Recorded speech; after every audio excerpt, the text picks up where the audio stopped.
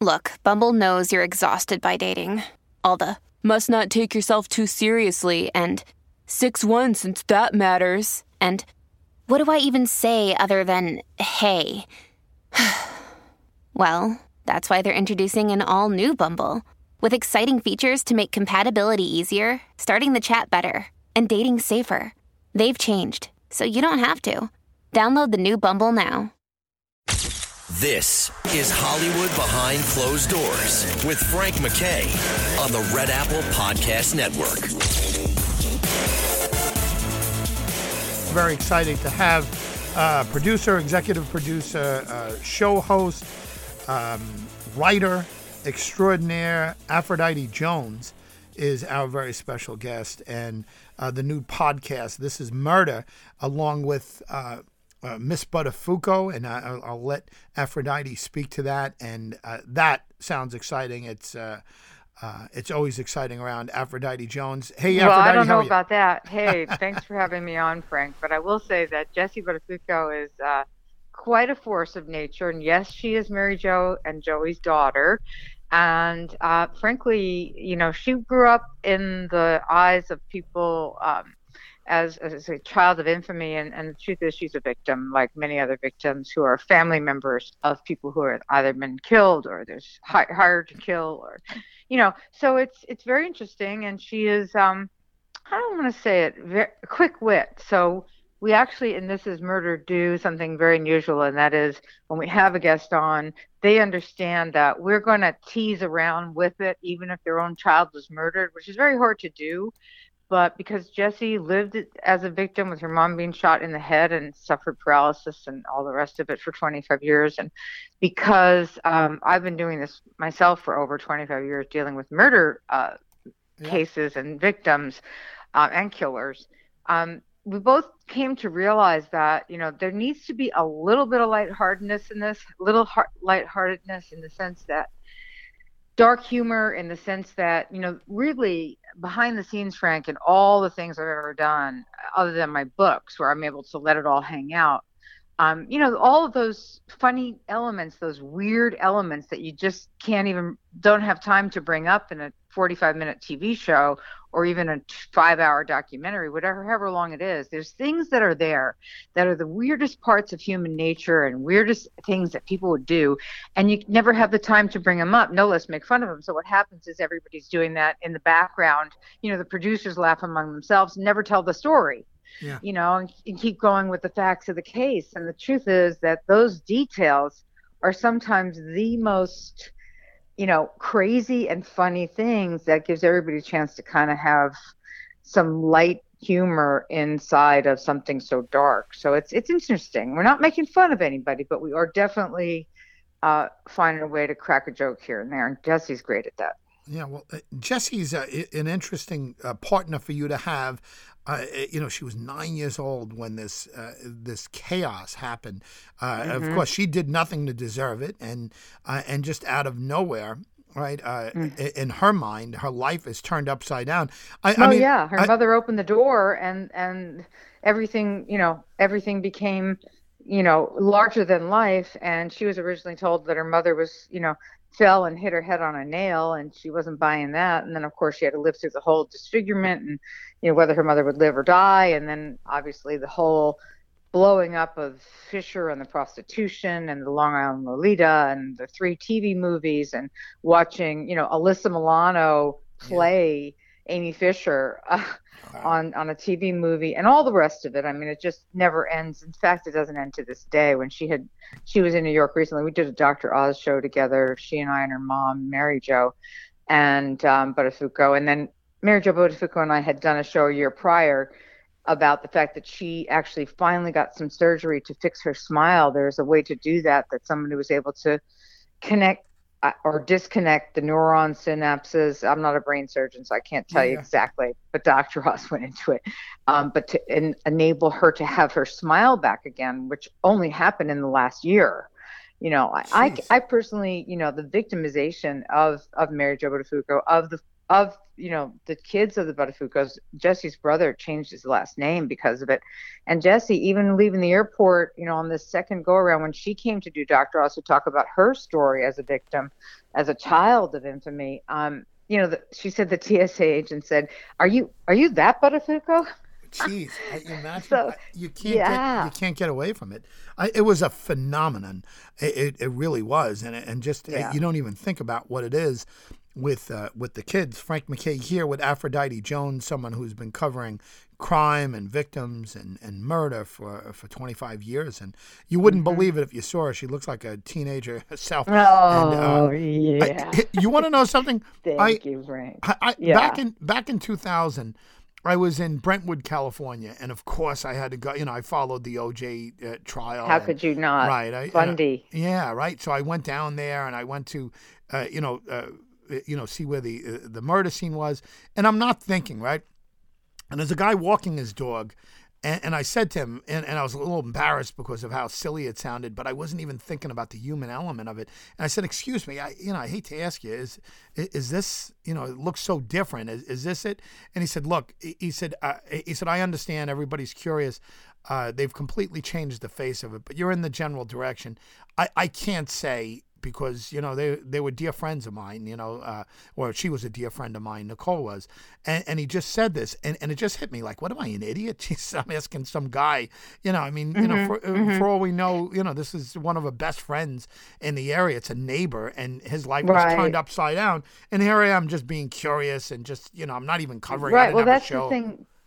You know what the thing is, that people don't realize the ripple effect of any given murder. And the truth of the matter is that, you never think of the kids of O.J. Simpson either. You don't think of the family of the accused or the convicted. Those people are victims as well. In fact, I'm doing a show. I taped with somebody on the podcast. This is Murder, and Jesse and I both talked to our guest, and this particular guest, her father is the most prolific serial arsonist in the United States history. Oh. So his name is John Orr, and he burned up an area that burned up 64 houses that miraculously 40 were burned to the ground, and the others, no one died miraculously, but he did set a fire back. This is in California, Pasadena area. He was a Glendale firefighter. He set a fire in that area, and in a like I want to say an Ace store, but it wasn't. It was a like that. Yeah. What am I thinking hardware of? Store What is hardware? Yeah. Thank you. Couldn't think of. Yeah. So he set a fire in a hardware store that he killed 4 people, and it was revealed through testimony at the murder trial many years later. They couldn't figure out who this person was because he was a firefighter and he was a hero for so many years in LA, and we're talking in the in the 80s and 90s. This is quite some time ago.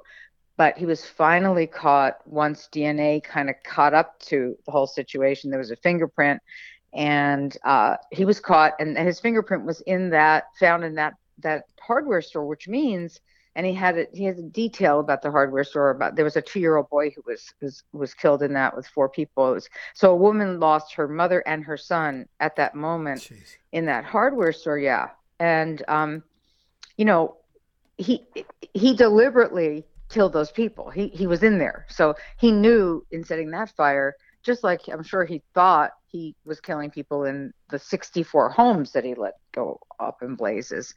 But there were so many other fires in Fresno and in all different parts of California. And that man is a terrorist fire starter. In fact, Joseph Wambaugh wrote the book about him called Firestarter or Fire Lover. I get it confused. Yeah, something like that. But in any event, the daughter of this man, of John Orr, whose name is Lori Orr Kovac, she's come out with a book recently, called Burned, about her, having experienced this life of growing up with somebody who had this normal lifestyle and, had no idea, frankly, that her father could, she saw him as a hero on the local news all the time. She had absolutely no idea that he could have had anything to do with the fires until many years later, in hindsight and much therapy, etc.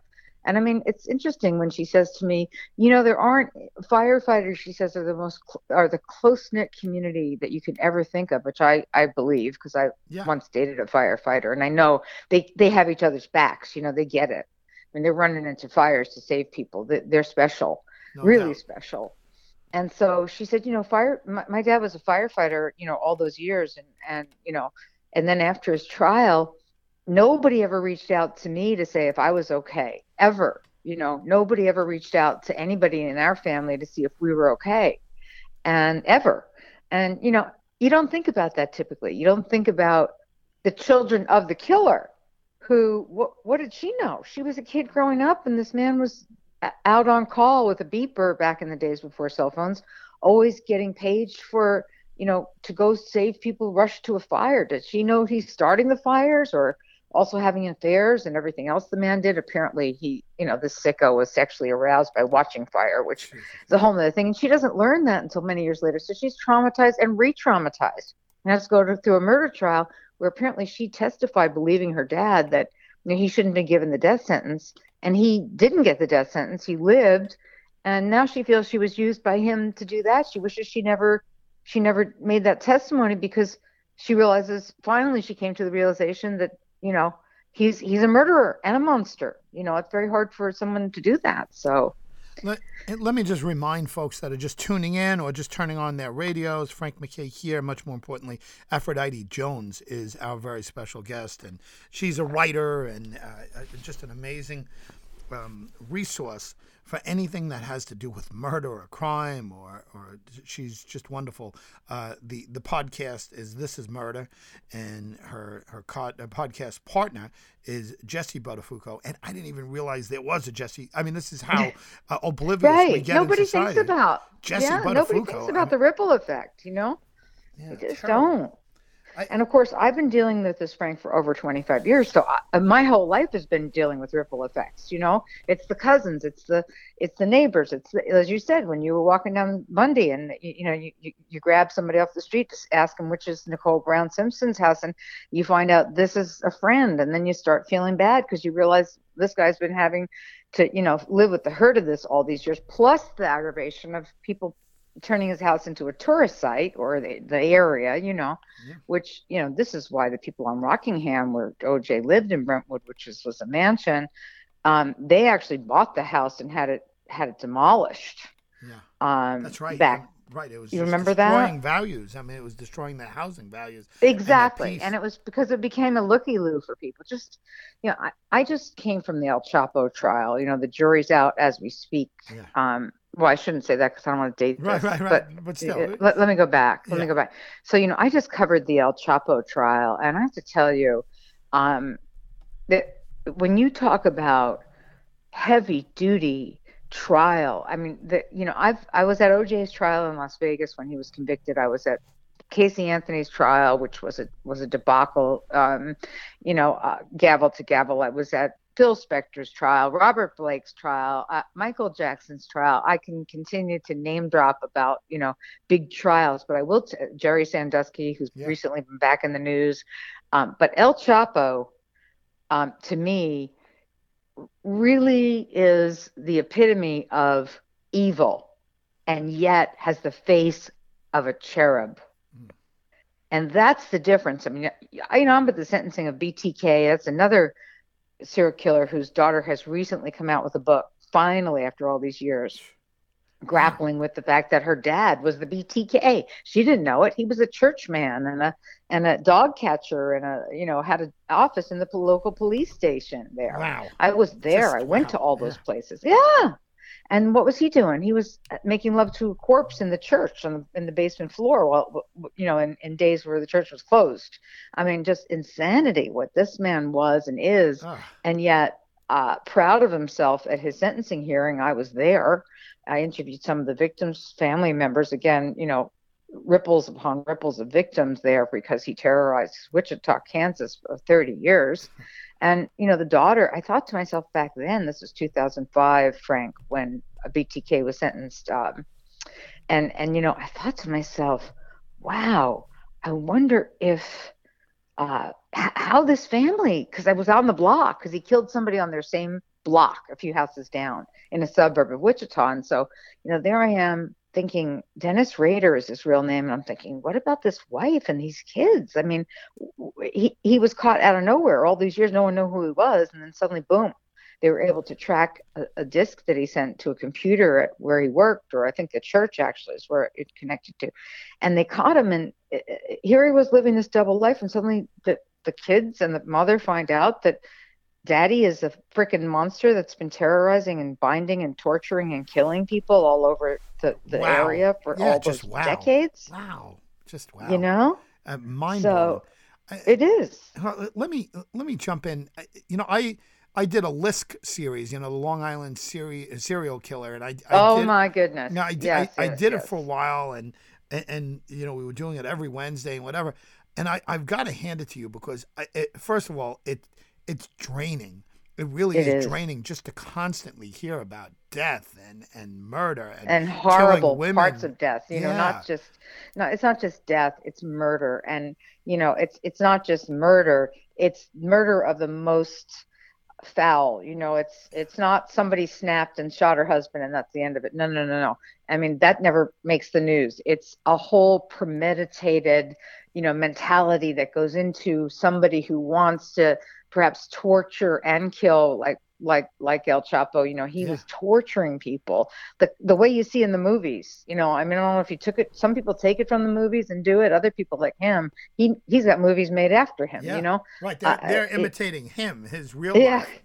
It's art imitating life. Oh, I'm sorry. Hold on. All right. Who do you got over there? What kind of dog? My dog, Barney. Is he Barney? Is he a watchdog? He keeps you from. He's a watchdog, and there's squirrels outside. He's on squirrel patrol now. I was going to say, do you ever, and again, let me remind folks once again, if you're just turning on your radio or you're just turning in a little late, or tuning in a little late, Aphrodite Jones is our very special guest, and her podcast partner is Jessie Buttafuoco, and that's fascinating in itself. She was a victim. Check us out. This is murderpodcast.com. So if you want to check out what we've got going on, our first number of episodes and how it's going, I'd love for people to tune in and give us feedback. And again, listen, I don't want to give any sickos any ideas, but you cover all of this and you write about this and you talk about this and you're all over TV. Do you ever get any creepy characters threatening you? You ever feel like you're in danger? I don't like to talk about that too much because I certainly don't want to elicit it, but I will say that I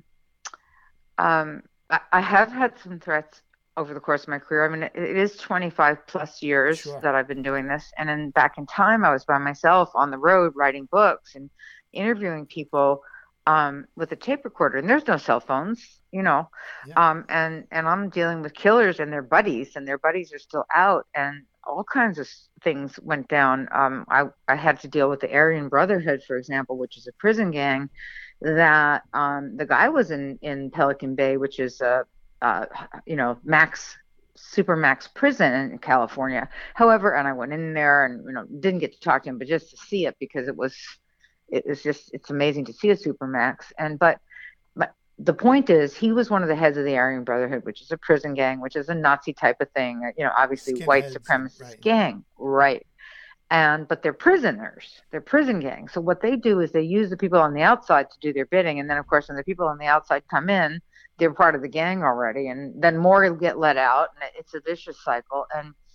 And at that time, this was when the reason I got involved with it at all is that this is the guy who had the dogs in San Francisco that the two lawyers of this Aryan Brotherhood monster were holding for him in the city of San Francisco. And I don't know if you remember in Pacific Heights that there was a woman from Long Island, a lacrosse coach, who was eaten alive by two Presa Canario dogs in San Francisco. Yes. Oh my gosh. Do you remember that? Yeah. Diane Whipple, the dog. Yeah, horrible.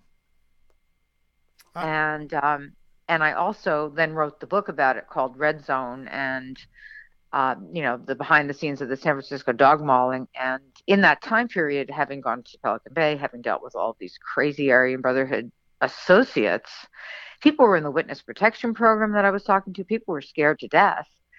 The trial was going on at the time that I got involved in this story, and they had to move the trial to Los Angeles because it was that high profile and also crazy. And again, when you talk about threats, yeah, there were. There have been others at times. And, I just recently did a piece for Reels on El Chapo. And, I had to think twice, kind of winced about it before I said yes. Yeah, I mean that's a real deal, and he's got a real army out here. The guy's a very powerful guy.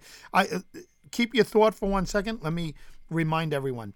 Aphrodite Jones, just a wonderful writer, and she's got a podcast. This is Murder, along with Jesse Buttafuoco, and check out everything that they've done. Everything she does is wonderful. Well, I've got a book coming out also.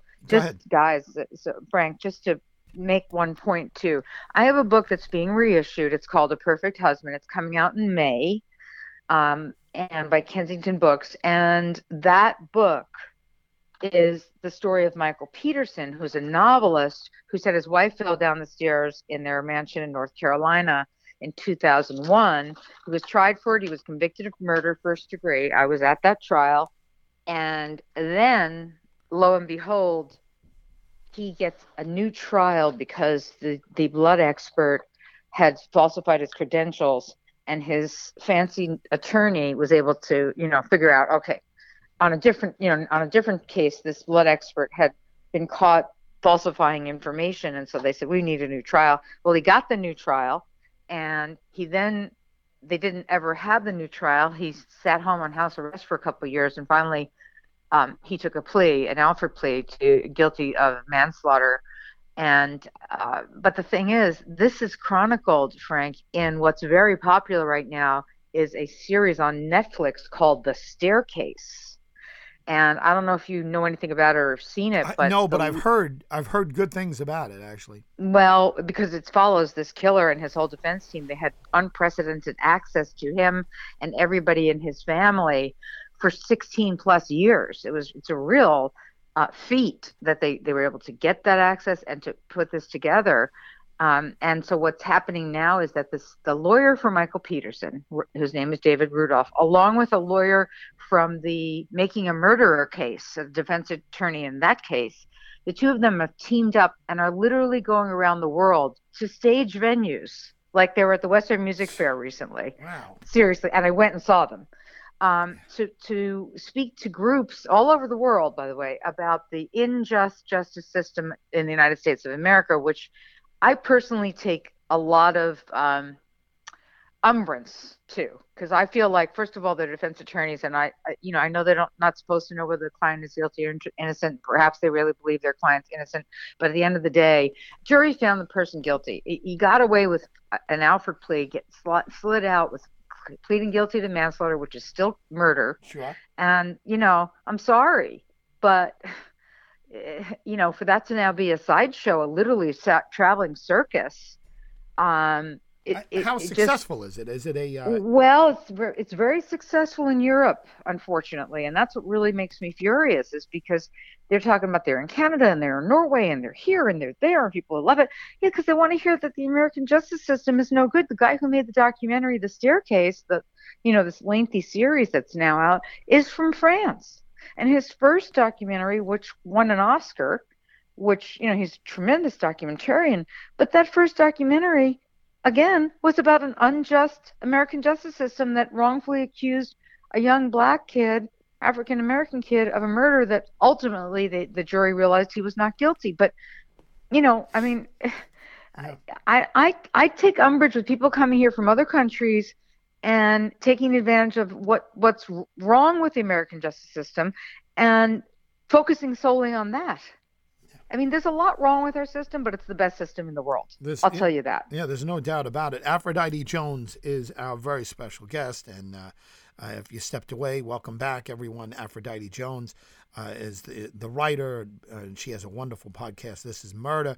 And you could hear she says it as it is, and nobody covers murder and crime better than Aphrodite Jones. Frank McKay here. Her podcast partner is Jesse Buttafuoco, and that name I don't know any other Buttafuocos other than that's Joey, it. Right? She's the one, the only. Yeah, she was 9 years old when all of that went down. Again, Frank McKay here with Aphrodite Jones. Think about it. 9 years old she was. What's your impression of Jessie? What was the effect on her? And obviously you're friends and you're doing this. Oh, absolutely. Well, first of all, you have to realize we're both Long Island girls. So even though I left Long Island a long time ago, I, returned, and being from Long Island and growing up on Long Island, you can't get that out of your blood.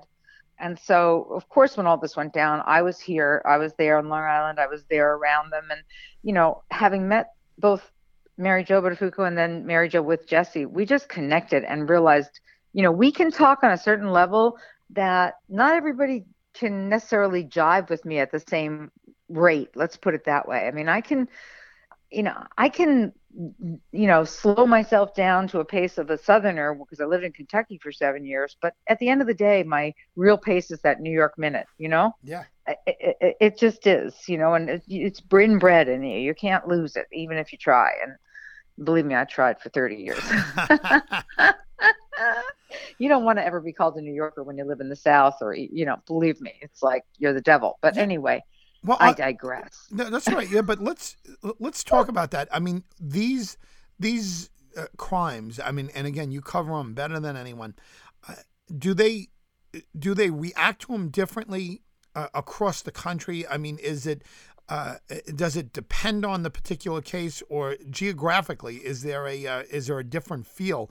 Long Island, it was a circus, but we're so close to New York City that we've seen a lot of circuses. And I guess the same thing with the OJ trial. I mean, nobody's ever seen anything like that, but I mean that was Los Angeles, so they're used to seeing circuses and they're used to seeing extravaganzas and sensationalism. But down south, I mean, you mentioned Peterson, right? And you mentioned in Durham. In Durham, North Carolina.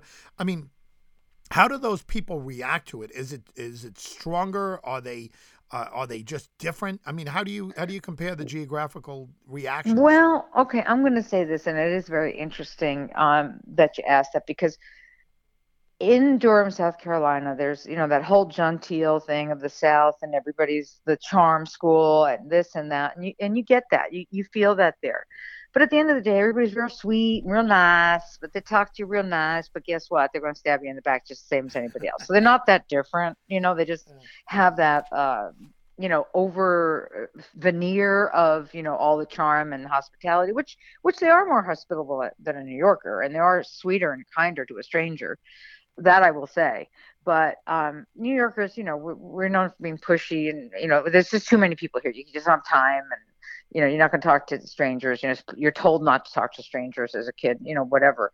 But other than that difference, I would say that in North Carolina, this was huge news. This trial was front page every day. Big news, and Court TV covered it gavel to gavel. That was when Court TV was still around, and people followed Michael Peterson. And the odd thing was, I had just finished the Scott Peterson trial, or I'm sorry, I was in the Michael Peterson trial when the Scott Peterson pretrial hearings were going on, preliminary hearings, and I thought, I can't go to another Peterson. And sure enough, I wound up at the Scott Peterson trial, gavel to gavel, and I thought, there's too many Petersons. While I was at the Scott Peterson trial, the Michael Peterson book came out, and I had to go back, and I did a talk at Duke University for it. And wouldn't you know that this is the part that's strange to me.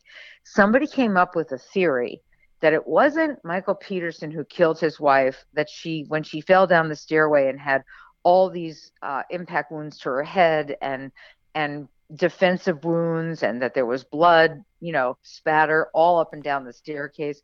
No.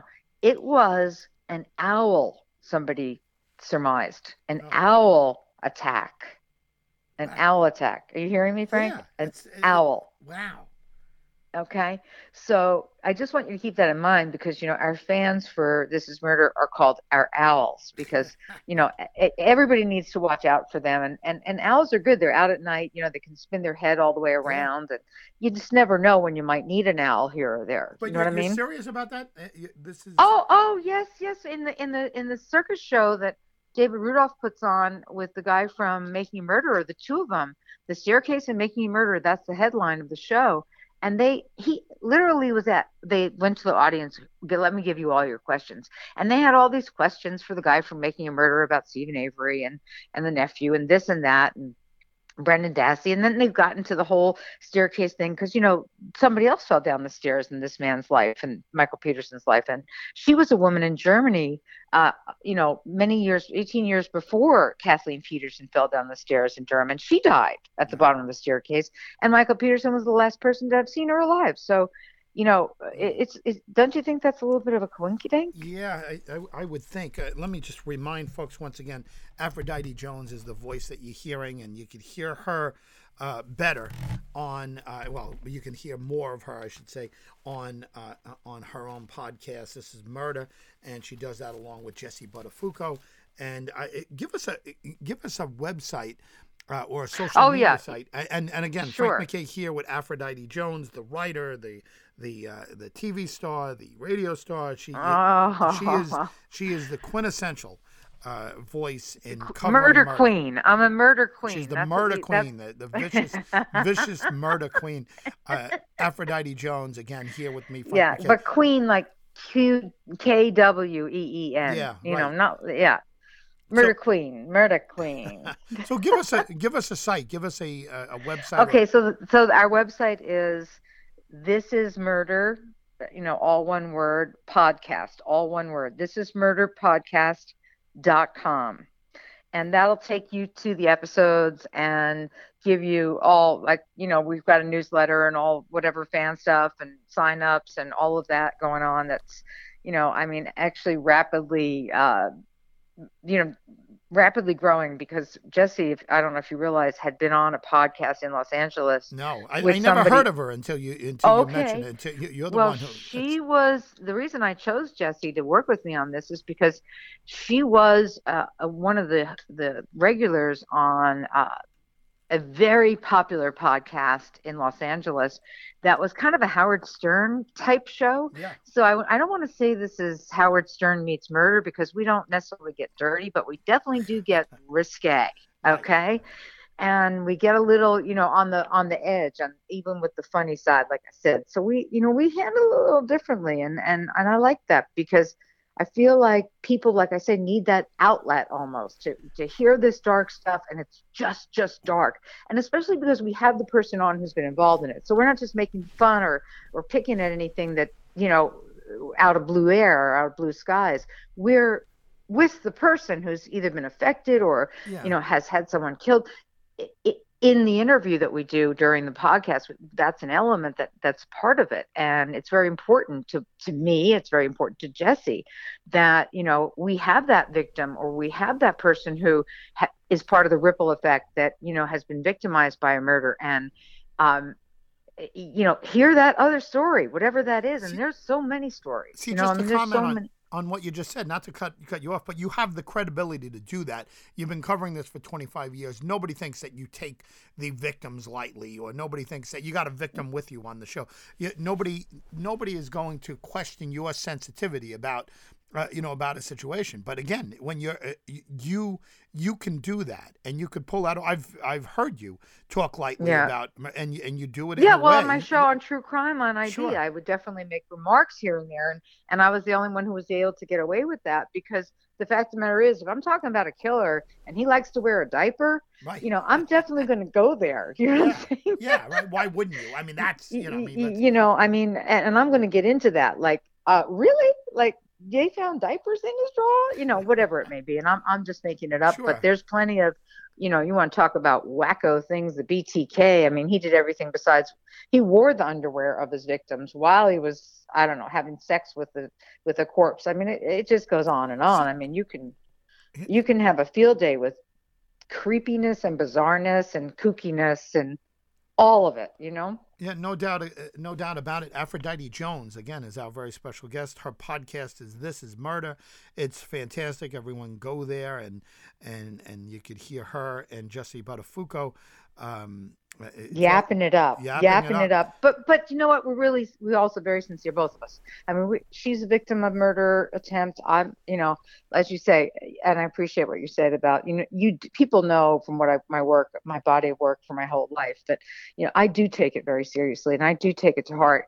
And frankly, the truth is, Frank, that I have taken so much to heart for so many years that this is where I decided to come up with this podcast, to have a little bit of an outlet, because first of all, to tell stories that nobody has time to tell in a short TV format or on a news show. But second of all, to be able to actually find the quirks and the bizarreness of it and kind of go there a little bit, because it makes it a little bit fun. And, my producer says, yeah, murder is fun for us. And I laugh. I say, yeah, it's real fun, but it has to be a little bit, it has to be a little bit. Yeah. I mean, if you want a serious, a dead serious view, go to CNN, you know what I mean? Like, I mean, you could listen, we can turn on news every minute of every day and see horrendous murders and El Chapo's and whatever else the new murder du jour is. I mean, I get People magazine, and it's just one murder after another, after, women killing their babies. And it just, you look at it all and think, oh my God, it's getting worse, not better. There's more. Yeah. I don't know. Yeah. Well, let me ask you this. Is there anything that, and you cover all these trials, you show up to all of these things. Is there anyone that sticks out as being the worst of a bad bunch? I mean, they're all horrendous, right? But I mean, is there anybody that just gave you the chills and you just looked at pure evil? Who, I mean, is it El Chapo? It is it's Joaquin Guzman. Yep. It's El Chapo. That was by far, I was in the courtroom, and it's very small. You had to stand outside at 6:30 in the morning, and you weren't let into the courthouse. They decided they want to let you in at 7 or 7:30, whenever. It's freezing cold. It was a winter trial. And, but when you finally get in there and he's sitting there, when he turned his gaze at me once or twice the whole trial, and I'm sitting one row behind his wife. I mean, this is the wife that's 29 years old and has all fanfare around her. He has a lazy eye, and there's something about his look. Did we lose you for a second there? You were mentioning his lazy eye, and we kind of lost you for a second. Okay. I said, he's got a lazy eye. And, when he turned his gaze at me, I felt like, how when you're not supposed to look at the sun during a solar eclipse? Yeah. That's how I felt. Like I didn't know where to put my eyes, like where to dart my eyes away from him. And I didn't want to dart my eyes away from him, because I just felt like, oh my God, why are you looking at me for? I'm sitting pretty close, but don't look my way, and I've never felt like that. I met O.J. Simpson during the Las Vegas thing, and he was Mr. Personality. I dealt with all these dark forces of evil, like I say, from Jerry Sandusky to he's an evil bastard.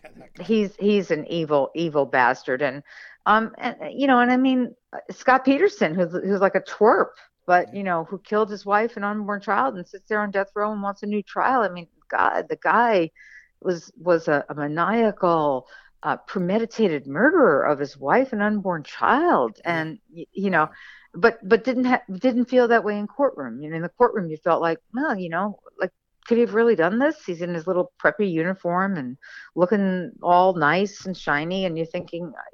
But no, a BTK is another one that I would say that if there's anybody in this country that I would say is the worst of the worst that I ever came across, after I finished with the BTK sentencing in Wichita, I'll never forget it, Frank. I was getting on the plane in Wichita, and I was at the airport waiting at the gate, and I just broke down in sobs to myself. Oh, man. I just was crying like a baby. I never had that happen before in any of the cases I've ever covered. No. I mean, I've cried with a victim here and there off camera. I've, welled up. I've been, certainly choked up. I've had nightmares and all those things that go along with living in the world of crime that I do. But never had I literally broken down and started to cry like a baby. Mm. That was what my reaction to seeing Dennis Rader being so arrogant and proud of what he'd done to terrorize Wichita for all those decades, and interviewing the family of the first victims, which I did on Fox with Bill O'Reilly's show, back when Fox was a different Fox, when everything wasn't so one way or the other, let's put it. And and going to those locations where the BTK had strangled and tortured these This is people, and brutal. the Brutal. neighborhood where he lived, and thinking about his family. And like I actually went with the Kansas Bureau of Investigation lead investigators, and they took me to all these locations and told me stories that nobody knows. And this is why when I left there, I just started, I couldn't leave. I just started bawling. I mean, I literally was bawling. I mean, to myself. it's got to have an effect on you. My God, I mean, all of this. I can imagine you sitting down with a therapist, and they're going to say, "Well, what do you think? You're surrounded. What do you think's going to happen to you? I mean, but anyway, listen. I appreciate everything and your time, and we haven't done a show together in so long. I don't even know if you remember me. Didn't too long. I do remember you. Of course, I remember. I came out to the studio. Absolutely. That's right. Yeah, we did TV. And listen, you're terrific. I love your work. It's I admire what you do, and you got nerves of steel, and you're in face to face with some of the most vicious people around, and they have tentacles. So but let's hope Chapo doesn't have any tentacles. No. I know he's supposed to, but I don't know. I just let's not even talk about it. Let's not give anybody any ideas, right? This is Murder is the podcast. If there's an idea to give, it's to check out Aphrodite Jones with Jesse Buttafuoco, and I don't know Jesse, but if she's approved of by Aphrodite Jones, then she's terrific. Aphrodite. Well, you'll get to know her when you listen to the podcast, Frank, and I think you're going to like her. I think you're going to love her, because I certainly do. Well, it sounds terrific. But listen, the writer, the TV personality, the radio personality, and you saw her so many years on Fox. Aphrodite Jones has been our guest. Frank MacKay thanking Aphrodite Jones, and let's not let it be 6 years or whatever it's been since we do another one. And thank you very much. We make a date with me and Jesse and you. Yes, and congratulations on all the success and the new podcast coming out and everything. Thank you so much. And check out that book, A Perfect Husband. It's going to be coming out in May. So if you have a chance, you'll see my answer to The Staircase on Netflix, and you'll see what they didn't put in there, because there's lots of evidence of this man's guilt that they sneakily didn't put in this long 13-hour documentary. So. Well, give us a website, but give it to us quick. We're out of time. Okay, my website is AphroditeJones.com. If anybody has a story that they've been touched by a murder and they want to talk about it, please contact me through there, or you can go right to our website at thisismurderpodcast.com. Okay? Great job, as always. Keep up the great work, and keep yourself safe, Aphrodite. Thank you, Frank.